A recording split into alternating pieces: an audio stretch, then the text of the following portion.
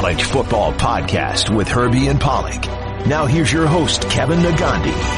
Hey, and welcome back to the College Football Podcast. It's been a while, and a lot of things have changed. And I'm glad that at least we could still talk about college football as we get ready for the NFL draft in a matter of a couple weeks.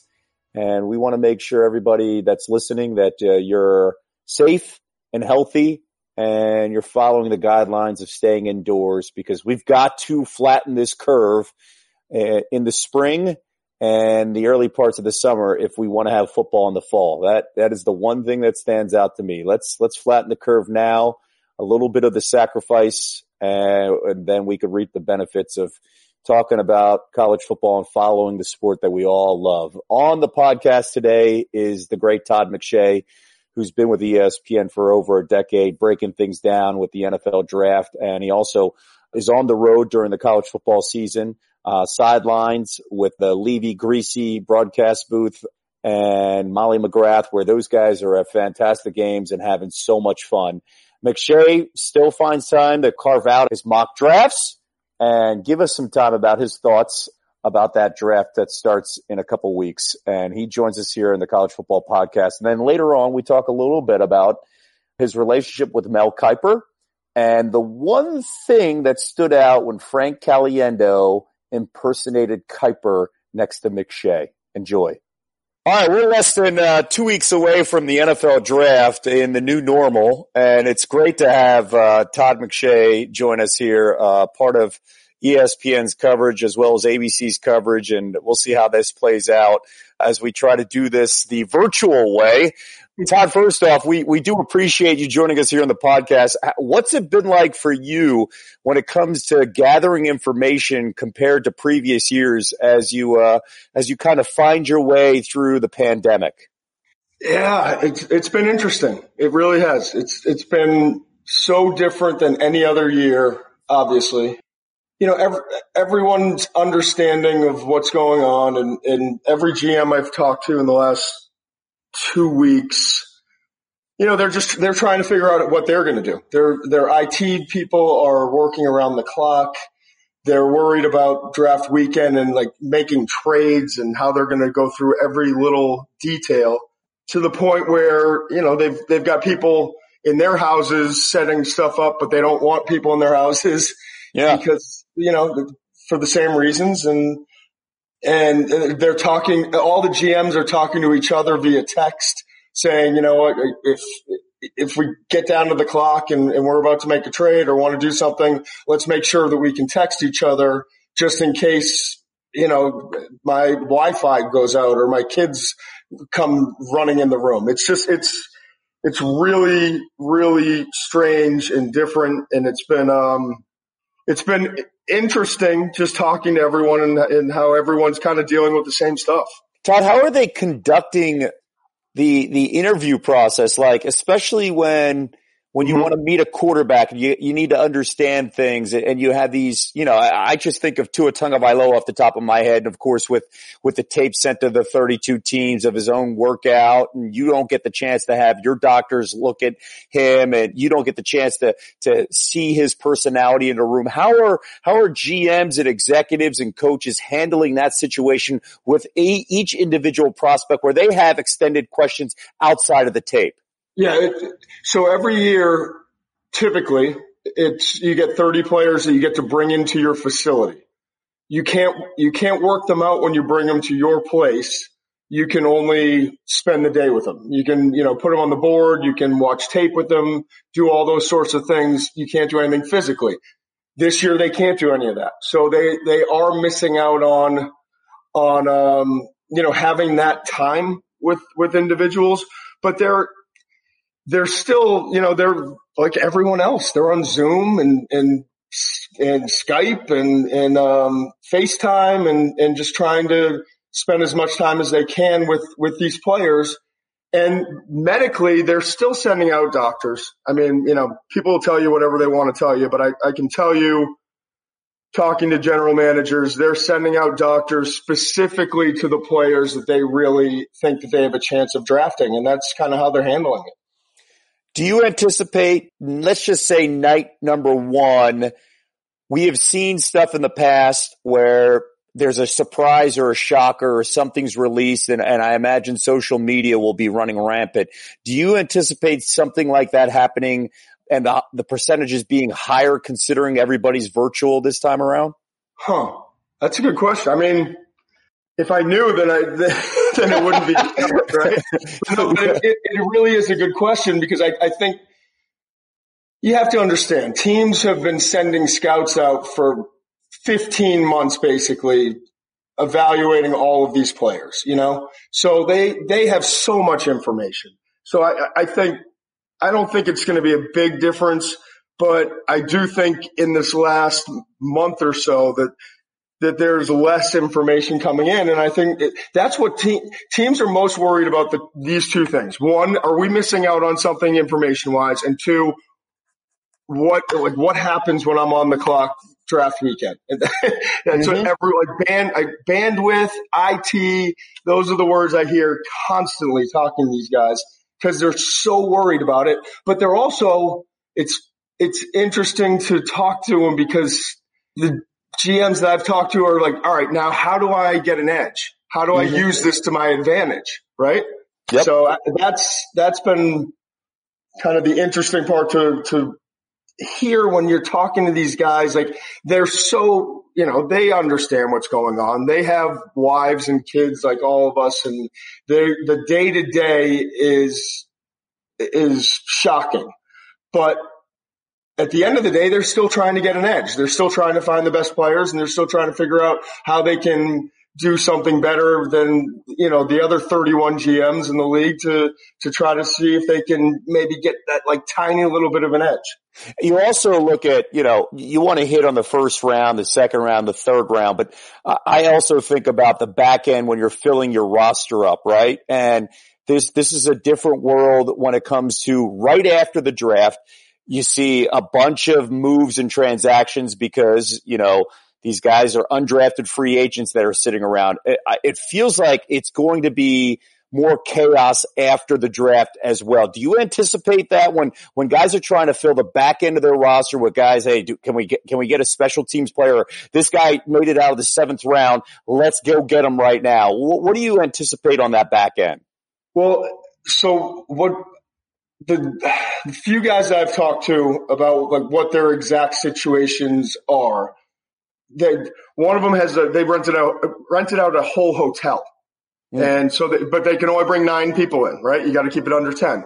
So they've got 9 people in, but then they're trying to set up their whole draft board and then be able to talk to all their scouts and go back and forth. And they're, one GM that I talked to was saying it's frustrating because I pause and then there's like that 1.5 second delay that we have on TV. Yes. And I was like, yeah, that's called a delay, bud. But he's like, I don't know if they're listening to me or what's going on. I was like, yeah, it's just it's a delay. But so they're going back and forth, going through all that kind of different stuff. But what I've learned from talking to them is that their scouts they're lining it up just like they always do. But each individual scout is going to be hustling at the end of the draft and right when the draft ends to be able to call or to text a player and try to put a deal in place for $5,000, $7,000, whatever it is, to try to get those players in. But it'll be a little bit of chaos, but it won't be that much different from year to year in terms of how it's handled that way. All right, let's move on to the players because I've been chomping at the bit. When you look at this draft, it's obviously highlighted by the quarterbacks, like every single draft, with the Burrow and the intrigue at Tua Tagovailoa and which team is going to make a move, or does Miami just sit there at 5? What's the latest you're hearing right now about Tagovailoa, Herbert, as well as Jordan Love? Miami loves Joe Burrow, and they would love to go up and get him. They're trying everything they can possibly try to figure out a way to do it, but I don't think Cincinnati's going to allow them to get Joe. I think Joe's just going to be the first overall pick, and I think Cincy's going to take him. Then Miami's got a decision to make. Do they do they use some of those picks that they have? They've got, they've got 5 in the first 2 rounds, 6 in the top 70 overall. Are they going to try to package a couple of those picks and move up to, let's say, Detroit at number 3 and make a move with them in order to make sure that they go get Tua Tagovailoa? Now, I keep hearing about Justin Herbert and Miami, and I don't know if that's – I know they love Joe Burrow. I think they like Tua a lot. But I've heard some whispers, but not from anyone within the Miami organization that, about Justin Herbert. But I've heard some of those rumors. And then I think Jordan Love's a better player, and I think he's going to be a better player if developed properly. So that's the interesting part. You got the Chargers sitting right behind him, and all the movement that we've seen with the quarterbacks, but I don't think we'll see more than 3 in the top 10 go, and Jordan Love may be the 4th, and I'll Mel a check. But well, let's make sure everybody understands the backstory to that is you and I, as well as Mel, were on the set Sports Center during the week of the Combine. Yep. And you guys were going back and forth about Jordan Love and Justin Herbert. I want to tell the audience that's listening, this is real. Like this, there's no like, hey, I'm going to take a stance, you take a stance, and we'll just talk it out and debate. No, none of that. You guys are passionate about what you believe in and the research that you guys do.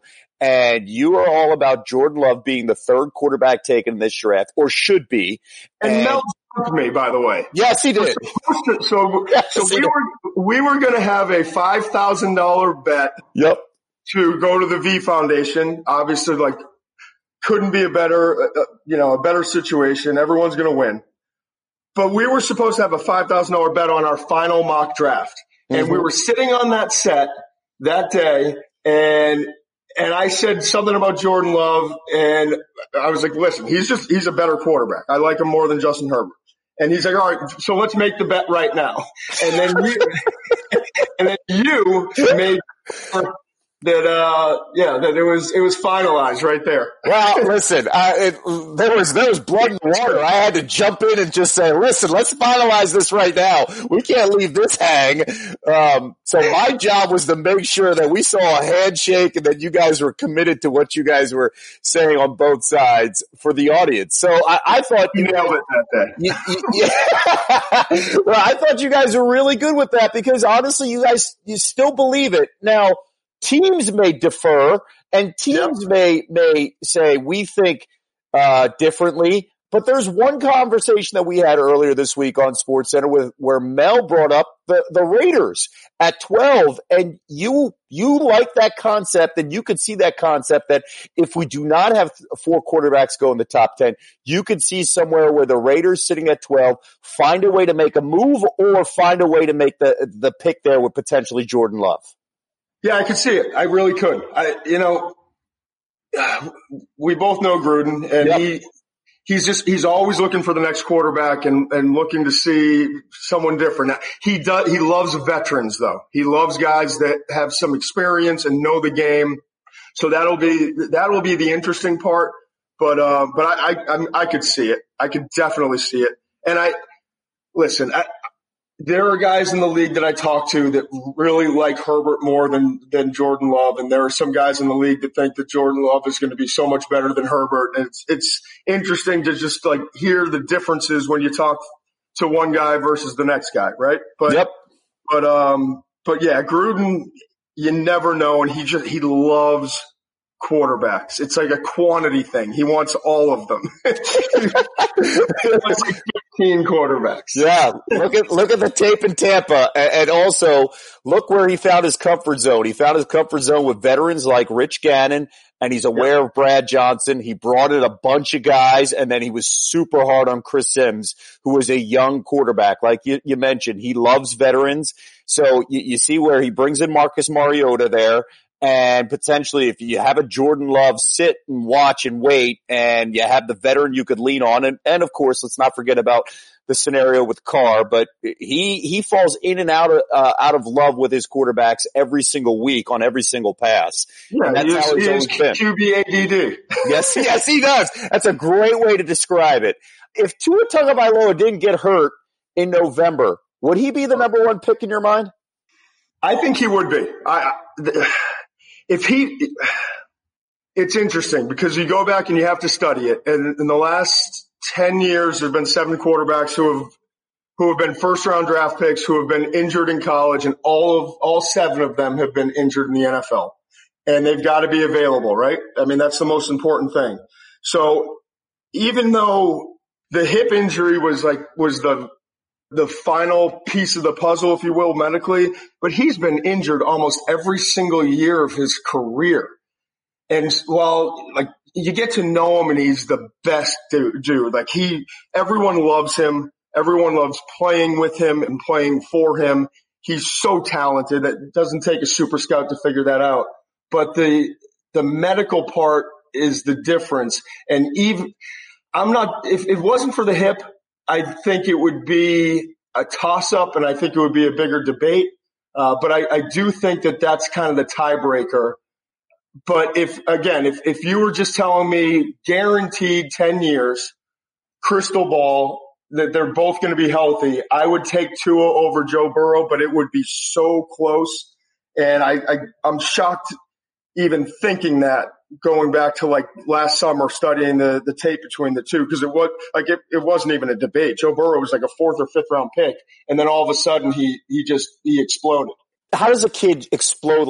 We saw that with Kyler Murray as well, right? Make that jump, but it also helps that you have a coach in Arizona that understands the system, in Kingsbury, where he can make that connection with Kyler Murray. How does Joe Burrow, though, make that jump where, I think Mel had mentioned in August he was potentially a 7th rounder and maybe a fringe guy, to you saying 4th or 5th round, to now the number 1 pick in the draft, and he rewrote all the record books. He wins the national championship, the Heisman, and he does it in the SEC against outstanding defenses. How do you explain that type of jump in a matter of 15 games?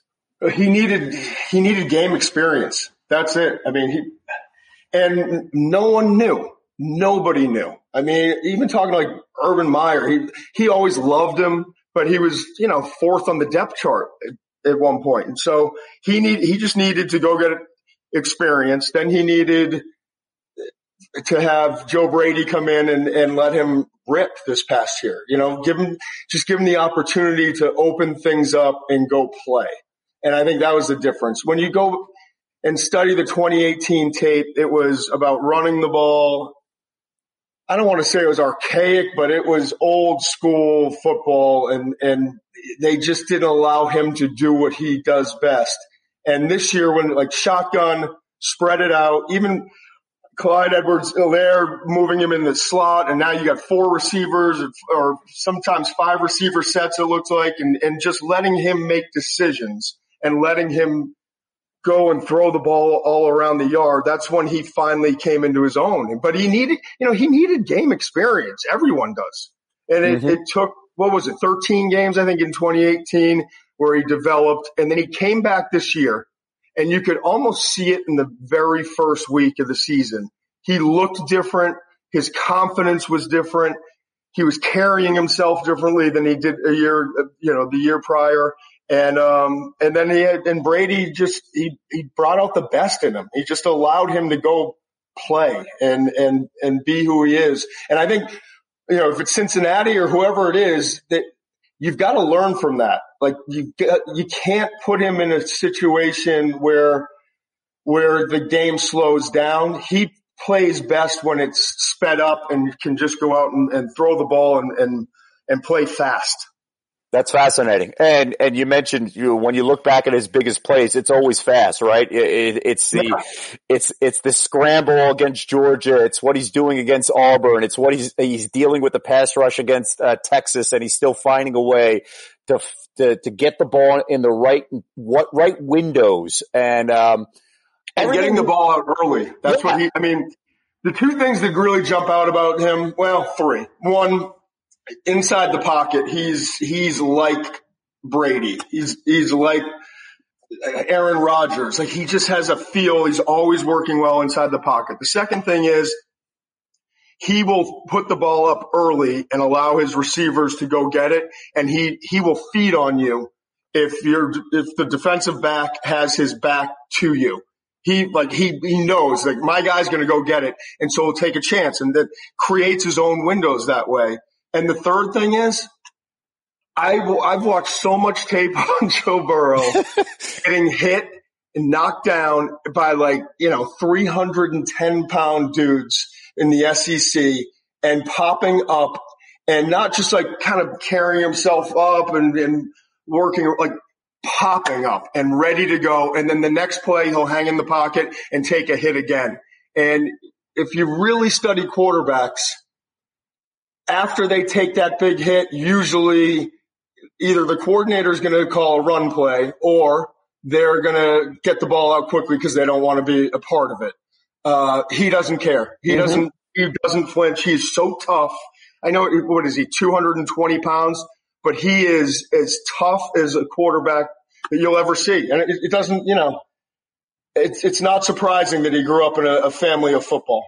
Yeah, and it carries weight inside the huddle each and every time you do that. They play for you, and they want to do the extra things for you. Let's move on from the quarterbacks to the wide receivers. How would you group this set of wide receivers, especially when we could see a dozen go in the first 2 rounds, maybe 2 dozen in the first 3 rounds? How would you compare this class to ones we've seen in the past, including that 2004 one led by Larry Fitzgerald? Yeah, I mean, that group was great. 2015, we had 6 in the first round, and that's in the last decade. It's the only time that we've had 6. I think this year, I would be shocked if we got through the first night of the draft and there wasn't 5. It's going to start with Jerry Jeudy from Bama. CeeDee Lamb is going to be right after him, in my opinion, coming out of Oklahoma. Then Henry Ruggs, the other Alabama wide receiver, is going to go. Brandon Ayuk is the most underrated receiver in this year's class, coming out of Arizona State. So good after the catch. Justin Jefferson is going to be, in my opinion, the 4th or 5th receiver, but will be one of the 5 that come off the board. So those first 3, Jeudy, Lamb, and Ruggs, are going to be somewhere in the top 15, 17. And every team in the league, if you talk to them, has those 3, not necessarily in that order, but those are the top 3 guys, and they all have first-round grades. And then Jefferson and Ayuk will be the next 2. And then it'll be interesting. T. Higgins has a chance coming out of Clemson, 6'4", 220-pound, big physical wide receiver. I don't think he's going to wind up being a first-rounder, but he would be the most likely to be that 6th guy. But if you're talking about the first 3 rounds, I think upwards of 18 to 20. And yeah, you're right. You got to go back to 2004 to even compare it in terms of the depth. It might not be 6 in the first round, but it's going to be one of the best groups we've seen in terms of the first 3 rounds in a couple decades. Yeah, you can get a steal potentially in the second round with Pittman and Chenault. It just depends on when you're picking, right? And what fits your system. I love Michael Pittman. He's going to be a steal in the second round. Every year we see 3 or 4 players in the second round that turn out to be better than most players in the first round. And I actually was on ESPN.com the other day, and they were going through every pick in the second round. And there were 17 guys that were starters or stars. They were calling it, which is interesting. Out of 32 picks, 17 guys that were key players, starters, and in their rookie year, So Michael Pittman coming out of USC is going to be that next guy. I'm sure of it. Could you make a case too that when you talk about that second round, and it's a segue here, that you're going to find also a ton of running back quality, not quantity, but a ton of quality here. And it's the Jonathan Taylors of the world who we could see DeAndre Swift. I'm not sure if you have him going in the first round, but guys like that find their way in that the late part of that first round, early part of the second round that have a major impact? Yeah, DeAndre Swift is the only running back coming out of Georgia in this year's class, where if you talk to everyone in the league, that's the only guy who has a true first round grade. After that, though, the depth, you're right, it's so good. Jonathan Taylor, he's the only running back in college football history to go 3 straight years with 1,900 plus rushing yards. Now, he fumbles the ball a little bit too much. He's got to get better in pass protection, but he is instinctive a back as you'll see. And he's not like throw out that Wisconsin thing that everyone is thinking with the running back. He has explosive speed, and he's going to be a game changer in the league, and he's going to be a starter. J.K. Dobbins out of Ohio State is the best pass protection running back in this class, and he's really instinctive and can catch the ball. He's probably going to be the second back after Swift. And then I mentioned Clyde Edwards-Helaire, who came out of, I don't want to say came out of nowhere, but he exploded onto the scene this past year. And just the way he runs, how low to the ground he is, how tough he is, and then the ability to put him in the slot and then put him out wide and know that he can actually go run a route and catch the ball. There's a lot of depth. I think all 4 of those guys are going to wind up going somewhere in the top 50 overall picks. And you mentioned, the speed that Taylor has. He's a sprinter. That's like world-class speed. J.K. Dobbins has the durability. If this draft was 20 years ago, you could see 3 of those running backs go in the top 15, right? It's just the way the game has evolved. It's just a different way. It doesn't mean that these guys aren't potential first round talents. It's just how running backs are used now. Is that the storyline here with running backs the last few years? Yeah, it's part of it. There's going to be 4 or 5 offensive tackles that go in the first round. And then once that runs out, teams are panicked because there's not another one.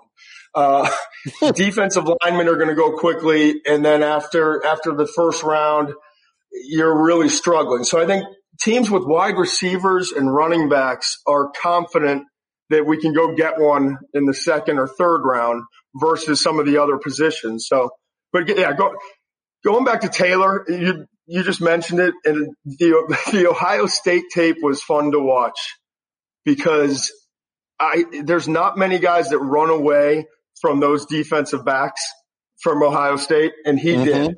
Just running away. Like that kind of speed, you can't coach it, man. You can't coach it, and he's got it. And he's a good, smart kid. And let's go to the tackles here because the tackles are freak shows. I mean, Mekhi Becton, when you watch him at 6'7", 365, run a 5'10", 40, you're just like, your jaw just like, are you kidding me? And then to top it off, Tristan Wirfs and what he did at the combine, running a 4.85. And then the vertical, like this is the guy vertical. Come on, that's ridiculous. Like when he's a tackle, what are you seeing from these guys?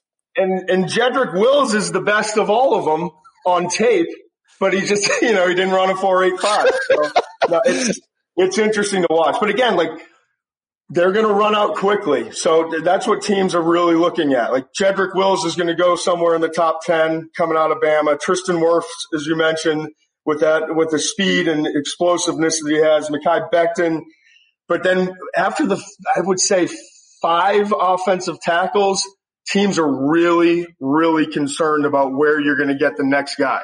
When we bring up like.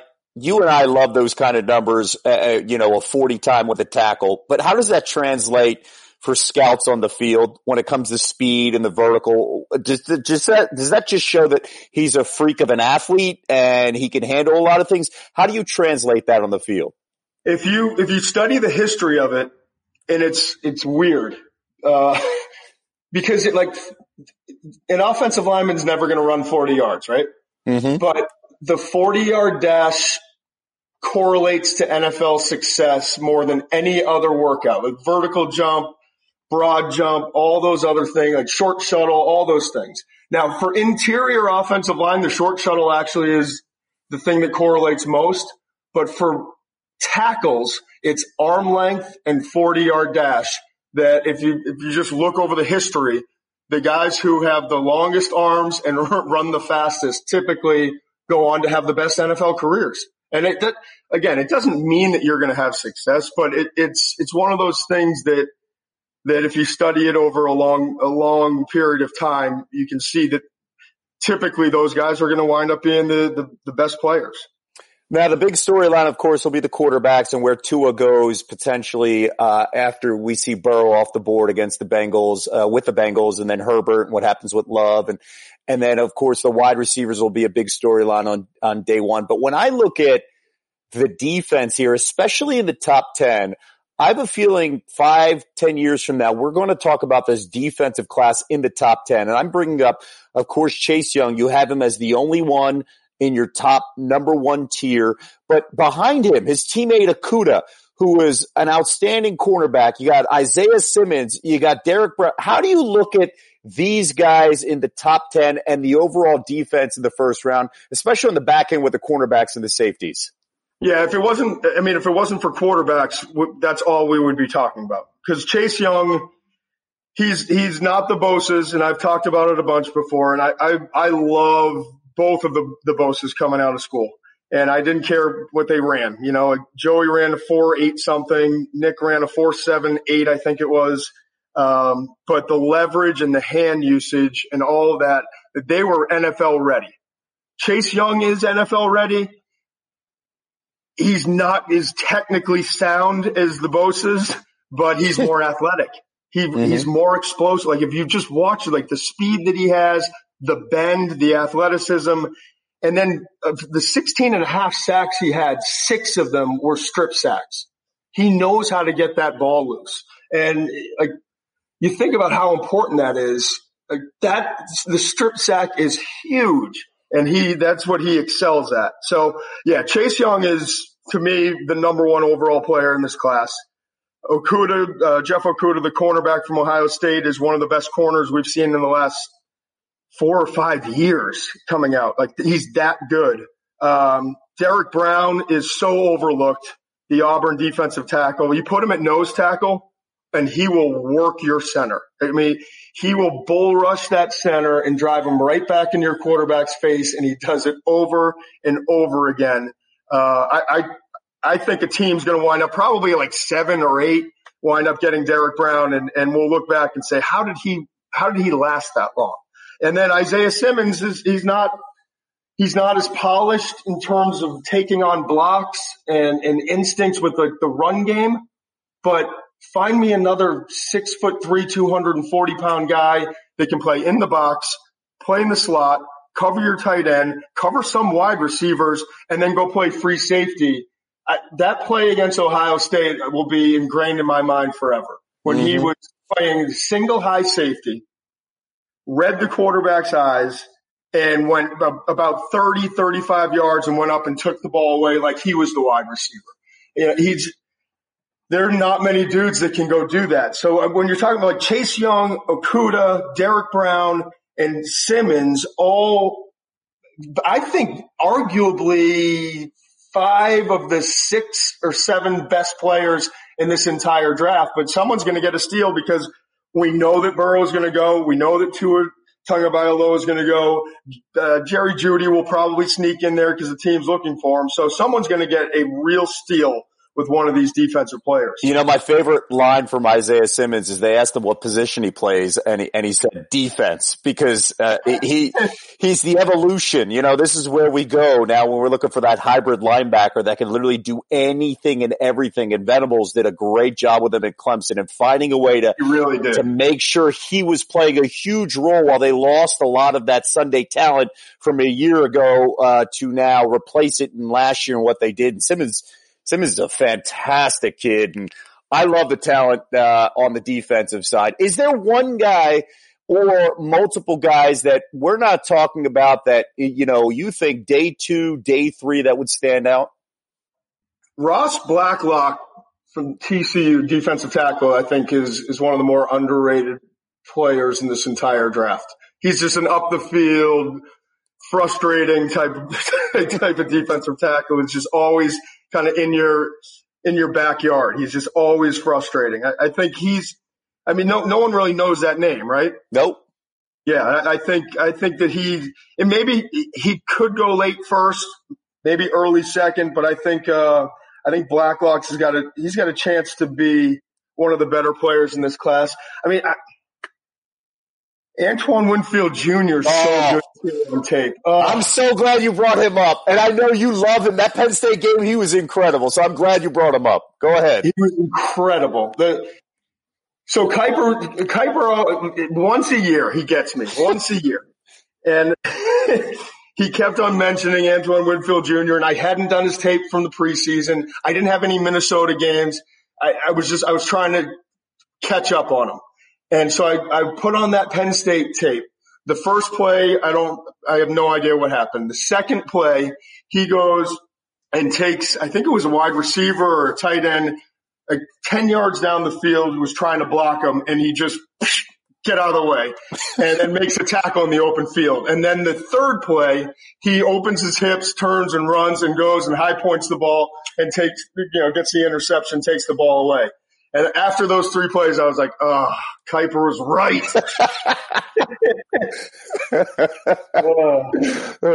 And for our audience, listen, when you guys were first introduced, I think people were like, oh, who's this young kid with Todd McShay trying to, ruffle the feathers with Mel Kiper? You guys have developed such a great relationship and respect for each other. How would you describe, you and Kiper going back and forth, starting in late January leading up to the draft? What's it like for you guys? It's interesting. We're like 6 months a year, really good friends. but we're also it's like any friend that you have. You're just passionate about something. You can get in an argument, and I legitimately sometimes get upset with him, and he legitimately will get upset with me. But the second we're done, everything's fine. I'll never forget. It was, I think, the first time we ever got in an argument on air. I was, so Gary Horton started me in this business. He worked for Bill Belichick, as a scout. He was in Tampa Bay. He worked for Arizona State. He started me in this business and got me into it. And the first year that I was doing it, I was down in Charlotte, and it was for ESPNU. We were doing the draft. And I got in, we had a back and forth, and Mel was in New York for the draft. And Gary called me right after and was like, hey, Todd, Mel's really upset. And I was like, oh no. Like, no, he's pissed. Like, you can't go back and forth with him like that. You cannot have an argument like that. You embarrassed him. He went through this whole thing. And I felt horrible. I was like 27 years old. I was trying to go back and forth and thought we were doing the right thing. And then I hear Kiper in the background giggling. He grabbed Gary's phone and was like, McShay, I don't ever care. I love it. That is an awesome story. And then that perfectly describes Mel. Mel is so cool about everything, and he's passionate about what he does, but at the same time, once you're done talking about it, he moves on, and he's good. He's as good as anybody you could ever see and talk to, and that's what I love about him. I was sick last week, and he called and checked in on me, and then I talked to him 2 days ago, checking in on his family and making sure everything was okay. Like that, we definitely go back and forth at each other, and we're competitive. But I love that guy, and no one's been more supportive of me in my career than Mel Kiper. And I'll always be appreciative of what he's done. That's amazing. And one of the reasons why you guys have hit the mainstream, we all know what you guys do. It's just the skit with Caliendo. When you first saw that skit and then you saw it being played nonstop, what was it like for you, especially the ta. Like, what was your reaction to it all? So first of all, he was in makeup for 8 hours, I think. Seth Markman, I'll never forget. I was trying to go back to Boston that day. And Seth's like, you can't. We have to tape this thing. Caliendo's been in makeup for 8 hours already. I was like, all right, gotcha. And so we wound up taping it. I think it was like 8 or 9 o'clock at night, whatever it was. And I think we were on for 45, 50 minutes of going back and forth. And then we were done. We were finishing up, and Frank came over and was like, all right, is there anything you can tell me about Mel that I maybe didn't see? And he said he had watched, he said like 40 hours of tape on Mel just to get the voice down. Something crazy. But so at the end, I was like, let me think. I was like, Mel says my first name, and I don't like my first name. I still to this day yell at my mom about Todd. I think it's an 80s. You don't like Todd? Yeah, I don't like it. But Mel says my first name more than any human being has ever said it. and he's like, so we did all these takes and all these different things. And he's like, all right, let's just do one take and we'll be done. And he went back to wherever he was sitting and he did that whole, and I was sitting there. He's like, Todd. And that's it. That's incredible. That is, and here's the thing: no one at home knows that you don't like your name, and that's Caliendo's little dig at you. On that. So you got the exclusive on that. That's great. Before we let you go, we do want to ask this, and I'm curious about it too. How are you handling things? Like, what's it been like for you? Has anything changed? You're obviously not making trips to Bristol, but you're still working. What's it like for you to, during this worldwide crisis and this pandemic where we're all at home and we have kids, and you're balancing your work at home? What's it been like for you? Well, I've moved studios twice. And now it's in my kids' playroom. My wife and kids left to get away simply because I'm doing TV and working all the time. So they had to kind of go and get away, and I'm not going to see them for a month, and I miss them like crazy. That's been the hardest thing. Like, I'm sitting here and I've got papers and notes and stuff everywhere, and I've got my tape over there in the studio and in the kids' playroom. But the hardest part is FaceTiming with them every day and just, I'm missing them. I miss them a lot. It's tough. Yeah, I can only imagine. I always was crazy and I was always working a ton, but I would come home from Bristol after 4 days of TV. Yep. I would at least be around at night, and now I don't get to see him at all. It sucks. It's tough. Yeah, because it's a good distraction. You also, for like 1 or 2 hours, you're not thinking about mock drafts, right? And right. You're helping your wife, because, let's be honest, when we're in this business, our spouses are doing a lot of the stuff that we would like to share with, but we can't. And now it's taken on the task of all by herself. And, that's a credit to you guys in understanding, like, you're locked in your work and your job, but at the same time, our kids are, the one thing I've noticed, Todd, about this whole thing, our kids are more adjustable than we give them credit. I know. They're dealing with it way better than I am. Yes. It's incredible. Like, at one point I told my wife yesterday, I said,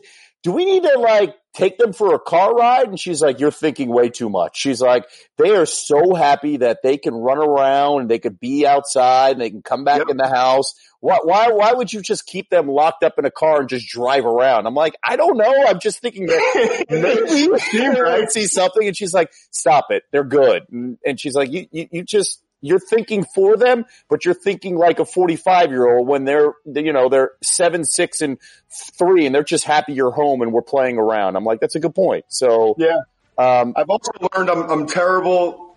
I'm terrible at keeping the kitchen together. I'm decent at dishes, but I procrastinate. Yeah. I'm terrible at laundry. I can't fold anything. All right, so we'll make you. Myself in the last couple of weeks. When it comes to being a spouse, you're like a 6th or 7th round pick right now. If the laundry's an issue and all that. Right? Hey, Todd, we do appreciate you joining us here in the College Football Podcast, and we know the next 2 weeks are a grind. So thanks for carving out the time, and of course, stay safe to you and your family. You got it, Kev. Same to you. Take care, bud.